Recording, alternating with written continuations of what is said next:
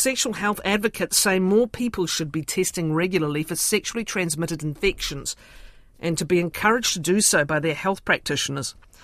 There were just over 25,000 chlamydia cases, nearly 7,000 gonorrhea cases, and 486 cases of syphilis during 2022, the most recent full year that statistics are available. This was an increase in gonorrhea and syphilis cases, while chlamydia notifications remained stable. Sexual Wellbeing Aotearoa, known until recently as family planning, says recent research suggests 2/3 of female patients have never had a health practitioner talk to them about getting an STI test, unless they brought it up or had symptoms. Those figures are even higher in younger age groups. They say self-testing can be a good option, but there are barriers to this and there must be proper follow-up. With us first, we welcome Dr. Tania Huria, who's Director, Hauora Māori and Equity at Sexual Wellbeing Aotearoa. She's in the Christchurch studio. Tēnā koe, welcome Tania. Kia ora. With us also is Dr. Emily Kavana, who's a GP who works with young people, particularly in sexual and mental health. Morena to you, Emily. Tania, let's begin with you first. I know we have a third guest. I'll introduce her in a moment. But let's begin with you first. What's the research that Sexual Wellbeing Aotearoa has undertaken and is now delving deeper into? Yeah, kia ora, Catherine. Thanks for picking up the story, actually. It's really, really important that we increase our conversations and our kōrero about STIs, because the more that we talk about it, the more that it's normalised, and the more that it's normalised, the more that people feel comfortable going to get tested. So the last time sexual and reproductive health questions have been involved in the New Zealand Health Survey was about 10 years ago. And so in between those times, Sexual Wellbeing Aotearoa, formerly Family Planning, has undertaken its own surveys to just make sure that we're checking in with the landscape often, particularly in light of the increasing rates of STIs in Aotearoa. And so, with our survey last year, we put it out for about 3 months for clients and anyone that's engaged in our social media platforms to provide us with a little bit more of their experience in relation to STIs, prevention of STIs, what currently it looks like for them, and also how they have been receiving information and where they've been getting that information from. What have you learned? Well, we've recently started to dig a little bit deeper into our data, and what we've learned is that actually access and equitable access to the tools of prevention is one of the key areas that we need to do more work on. And so tools of prevention are things like education, information, access to barriers such as condoms, dental dams, self-testing STIs, but then also access to treatment and management providers, because the testing is one part, but the whole pathway includes education and then also treatment. And what were attitudes towards testing? Well, the attitudes that we collected in our survey was that actually people felt that they needed to know more about when to test, and also people needed to know more about how to access testing, and people really wanted to take control of that as well. So self-testing is one of those tools that we can utilise within our space so people can take control of their health. What we also learnt was that actually, even though it is a standardised question that should be asked within our primary care, that for reasons that we don't understand, but we can sort of guess that potentially it's because of pressures in the system, that actually questions about whether or not people are needing an STI check or would like an STI check have maybe dropped off the radar. 63% of participants had never had someone ask them. This is women, right? Yep. And in the younger age groups, 77% among 16 to 9-year-olds, over half of 20 to 24-year-olds. Really, by that age, you would think, even if it was just an awareness-raising exercise, the question would be asked, yeah? Yeah. And what we found was that actually in spaces like Sexual Wellbeing Aotearoa, but also in our youth providers, that this is, this is what we do every day. And then potentially because of the scope within other primary care areas and because of the pressures in those systems, it may have fallen off the radar. And it may not be a question that people think about until they're having to do an intimate exam like a cervical screen, and then it would be a standard question. So with our survey, what we're encouraging practitioners to do is put it back on your radar, but also increase access to options for people to go and talk to various providers around STIs and their sexual wellbeing. What was interesting is that 1 in 5 who had an STI test felt it was difficult to get one. What were some of the barriers? Yeah, I guess, the biggest thing around access with STIs and talking about, sexually transmitted infections is actually stigma. And so feeling like you're going to be judged because you have come in to ask for something like this, where it should be standardised. Most of our population over the age of consent has had a sexual encounter, and so we should be standardising that this should be a part of our wellbeing process is regularly testing. Can I ask about condom use? It's an interesting insight also into the use of prophylactics. What's happening in different age groups from your survey, Tanya? Yeah, so there's a couple of things. One of the things that we've dug deeper in around understanding that a little bit more is that we've found that there is a statistically significant difference with access to condoms, particularly for Māori and Pacifica, which is really concerning. And so what we're wanting to understand more by hopefully getting a suite of questions in the New Zealand Health Survey, the next New Zealand Health Survey, is understanding the impacts of cost, understanding what some of those solutions may be around providing free contraception around condoms and condom use, but also the influence of partner decisions. So we need to keep that kōrero going about partner awareness about the fact that actually using a barrier like a condom or a dental dam is really important in sexual wellbeing. Were people reporting that if a partner refused, they would relent essentially? That seemed to be the gist of some responses, right? Yeah, that was one of the concerning findings, yeah.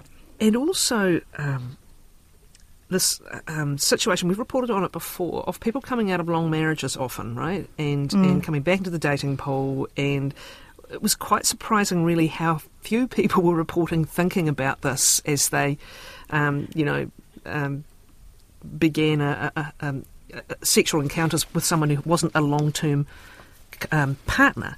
What sort of insights did you get here? Again, was it a case of perhaps medical professionals need to ask the question, or what did you find about older people and the rate of STIs they were getting? Yeah, and I think we've got to look at it within a broader context. And so the way that we view sex and the way that we engage, especially if people are coming out of marriages or entering back into the dating pool, and the dating pool itself looks really different, right? So it may look completely different to what it looked like pre-marriage or pre-being in a long-term relationship with dating apps. So we actually need to increase awareness within our older age groups as well about the fact that actually STIs exist and they don't have an age limit. You can get them whether or not you're 45 or 25, and we really need to get that education out there about prevention. Just a couple more things before we bring in our other guests. The chlamydia rates, which is a very common STI, of course, steady, but can we talk a little bit more about syphilis rates, and particularly among Māori and Pacifica people, 3 times higher than other groups? Is this relating to what you were saying earlier? There may be a particular issue with condom use or attitudes towards condoms. Could you explain more? I think it's bigger than that, actually. I think that we really need to look at those drivers of inequities around prevention, and so whether or not our population groups have got complete access to information that sits well within their context. I think there's also a level of understanding around people's, their economic availability to go and access treatment, and there's a whole raft of things. It's not just simply thinking, syphilis is really concerning, and our increasing rates of syphilis, particularly within Māori, are incredibly concerning, but we also need to look at the inequities prior to that. So are you alluding to access to advice, access to clinical support, right? Yeah, absolutely. And an increase in congenital syphilis, could you just explain what this is? Again, obviously concerning. Yeah, and so this is when during pregnancy that the syphilis is actually transferred to the newborn. This can cause a raft of really concerning outcomes, including loss of sight, vision, neurological conditions that are really concerning. And this in itself is something that actually is really preventable. And again, we need to look at the systems approach prior to what happens during the transfer of syphilis from mother to pepe, is actually what's happened prior for that mother to mean that there was limited access to get assessed. Tania, with the self-testing, what would it take for it to become more prevalent? And second, what are the issues with introducing it if it's going to work well? Yeah, I think, there's a couple of things. Self-testing is really amazing for us to increase those conversations about STIs. However, self-testing, there's a narrow sort of inclusion criteria, and that is that you're not symptomatic and you haven't been told directly that someone that you've slept with has an STI. If you don't fit that criteria, then you do need to go in and see someone, and self-testing plus that conversation plus having the appropriate management and treatment is the ideal pathway that we want people to take. I guess that the main bonus with self-testing is that it's putting it out there and it's letting people take control, and it's normalising the fact that actually get tested. It's okay to test yourself. Ngā mihi nui, stay with us, Tania, please. Tania Huria. Let me introduce Emily Kavana, reintroduce her. She's a GP who works with young people, particularly in sexual and mental health. Kia ora, Emily, you're Wellington-based. Can you tell us more about what you're seeing in your practice, which is, as we said, mostly with young people? Yeah, kia ora, Catherine. I am certainly seeing, Tania alluded to it, or you alluded to it, sorry, an increase in gonorrhea, which quite a lot. So I'm treating quite a bit of that. And also syphilis, which, when I studied medicine, which was a wee while ago, syphilis was this thing that was gone with the sailors. And now it's back, which is, my first syphilis case. I was kind of shocked, I have to admit. Can you explain the seriousness of syphilis and gonorrhea? As we said, chlamydia, very, very prevalent. It just doesn't mean it's not relevant or important. We haven't discussed genital herpes so far this morning. But when it comes to gonorrhea, syphilis, just explain clinically the significance. Well, I suppose there's a few things. Both gonorrhea and chlamydia can be silent infections, which means that unless people have symptoms, they don't necessarily think to get tested, or even if they know that they've got an infection, they might, but they don't have symptoms, they may downplay the need to get treated. So that's one thing, and that can both gonorrhea and chlamydia can have impacts on fertility and can cause systemic sort of pelvic infections would be the big ones. But syphilis, really is essentially fatal. It goes through different iterations through its life cycle, and as Tania mentioned, can cause significant issues for pregnancy and for a new baby. Syphilis can cause neurological problems, and initially it can be quite silent. So with syphilis, the first symptom that you might get is what's called a chancre or an ulcer, but it's a painless ulcer, and those can occur usually on the mucous membrane, so on the genital area, but also can occur in the mouth. And if you have a painless ulcer in your mouth and you don't notice it, then you can be transmitting syphilis to oral sexual contacts without an awareness of that, and they might get it, and they might not sort of realise its significance, and as I say, it can have significant kind of neurological, cardiological consequences. It's fatal. The question easily treated. Easily treated. Explain the treatment, please. The treatment is, it's not a pleasant treatment, I have to admit. It's a penicillin injection into the gluteus maximus. So it's an injection in your bum.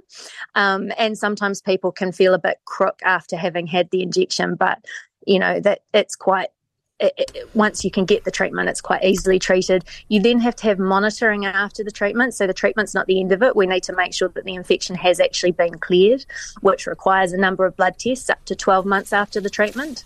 So syphilis is, quite a thing. On the question of whether GPs should be proactively encouraging testing or asking patients of all ages whether they're having STI tests, can you comment from your previous experience as a general GP? Yeah, absolutely. I mean, look, I am a GP. I've been a GP for almost 20 years. I worked in mainstream primary care and in youth practice for all that time.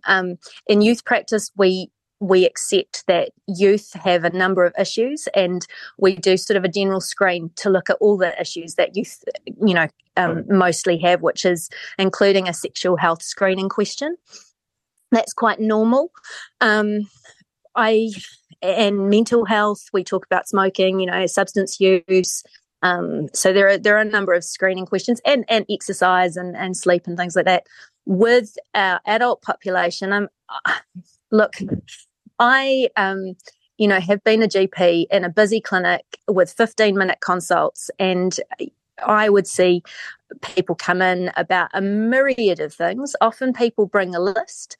So with the idea that I would be adding into that, asking them about their sexual history when they've already got plenty of things that could spend, I could spend an hour talking It's just with the them time about. constraints. It's the age-old problem of the GP funding. I and have timing. to admit, I think there are, I think Tanya mentioned the shame thing. If you've been in a relationship with your GP for 15 years and you've left a sexual relationship or an intimate relationship, and you're exploring your sexuality or something, you're a middle-aged woman, you may not want to share that with your GP. You might feel embarrassed by it, and to those people I would say, look, your GP has probably heard many, many things from many, many people, and so I'm just... and by the way, you're allowed. One question. Yeah, what is the advice? Yeah, exactly. Yeah, what is the advice of either of you? And Erin, thanks for waiting patient on the line. I'll come to you in a moment. What is the advice of either of you for how to have the conversation if you carry an STI, which many, many, many people do? Have the conversation with a prospective partner, new partner, because part of this, I think, is that people kind of cross fingers and hope sometimes, right? Or actually don't know how to address this, or think that'll be the end of the date or the dates. Do either of you have advice on that? Do you want to go, Emily?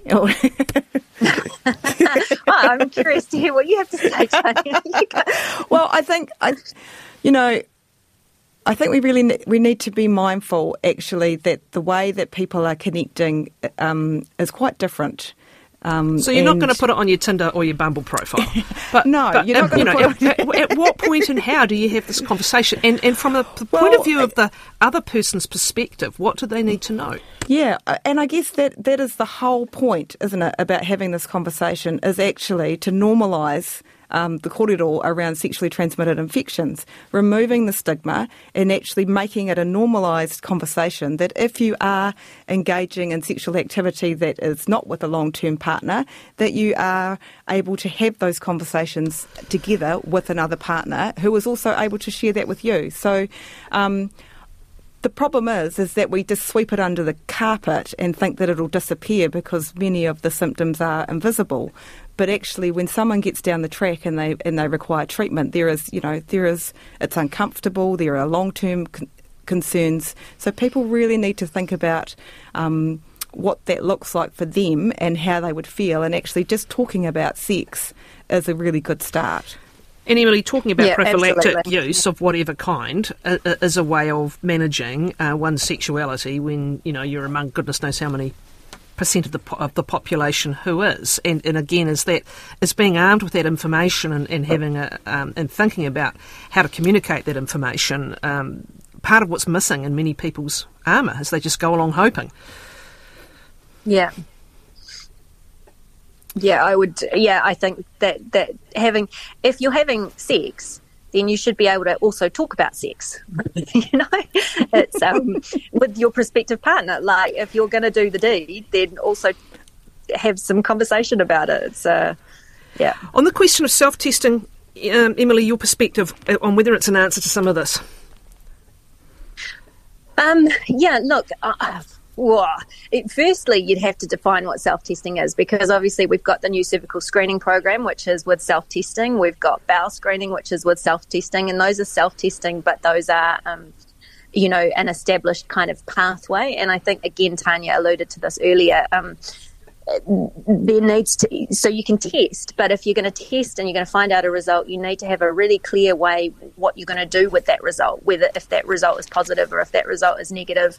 You also need to know, again, education. Tanya mentioned this. If you've had a new sexual encounter and you've tested the next day after your sexual encounter, and it's a self-test, sort of like a rat test, you might not be positive yet. That infection can take a little while to brew.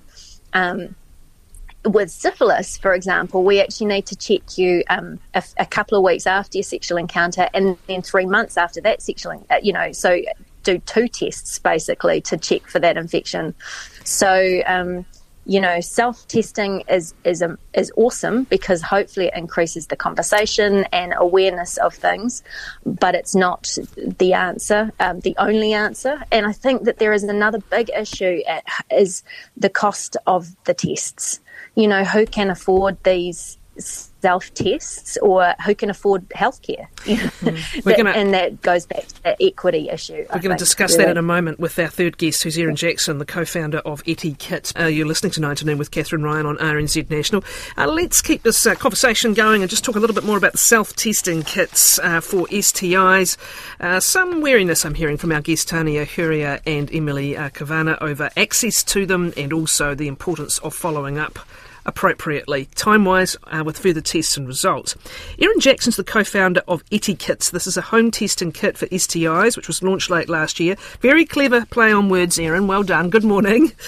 Te Mario, Catherine, how are you? Good. The spelt like Eti Rout, I imagine, and Kits, of course. Indeed. The etiquette of sexual etiquette. What was the story behind launching these? How and why? So we never actually decided to sort of start with the STI kits, to be honest, Catherine. Where we started was back in 2022, when we did a research piece around what was going on about the dating habits for New Zealanders across the motu. And we said, what's happening when you're using these apps? And the thing that came out of that piece of research for us was that only 32% of people who were engaging in apps on Tinder and Bumble within the last 12 months were always using STI protection. And so that's where we sort of started in terms of identifying the problem, and then looking at who was and who wasn't using any protection, which totally marries up with what Tanya and Emily are saying in terms of the scale of this. You're looking at the rates of STIs and the fact that people were going on dates, having a fabulous time, but not being very safe about it. And so that's sort of the beginning of our journey into STI testing. To that question of availability, though, access to healthcare, and this seems to have been a recurring theme. $80, it's not cheap, is it?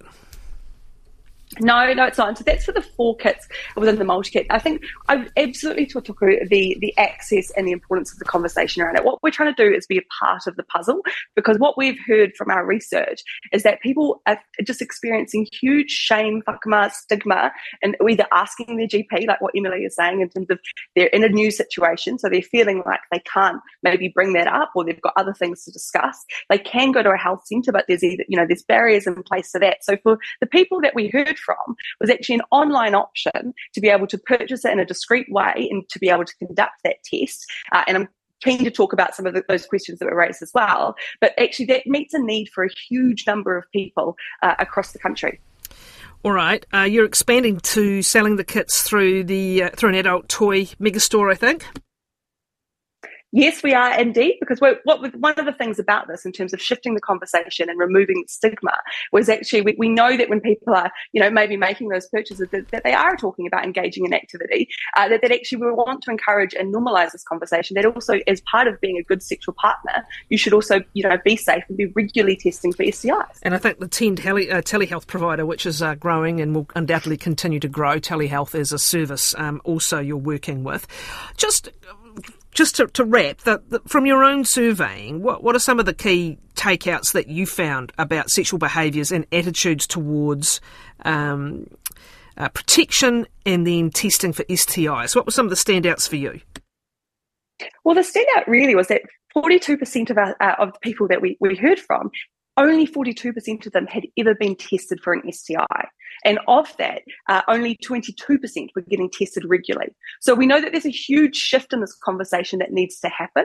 And we see that, the ability for people to do, to conduct a self-test in a way that we probably wouldn't have, been comfortable doing as a population pre-COVID, but actually we have learned about the ability to do that. And that comes with some really careful, sort of a wraparound care in terms of the support that we offer to people, purchasing the kits to make sure that, in terms of timeframes, in terms of the importance of follow-up, and in terms of, making sure that, supporting them to go on that journey. But if the barrier to actually finding out whether you've got an STI is testing, where, we know that actually that's what we're hearing, is that people are just not actually going down the pathway in the first place. So that was kind of the key takeaway, which led to the development of etiquette.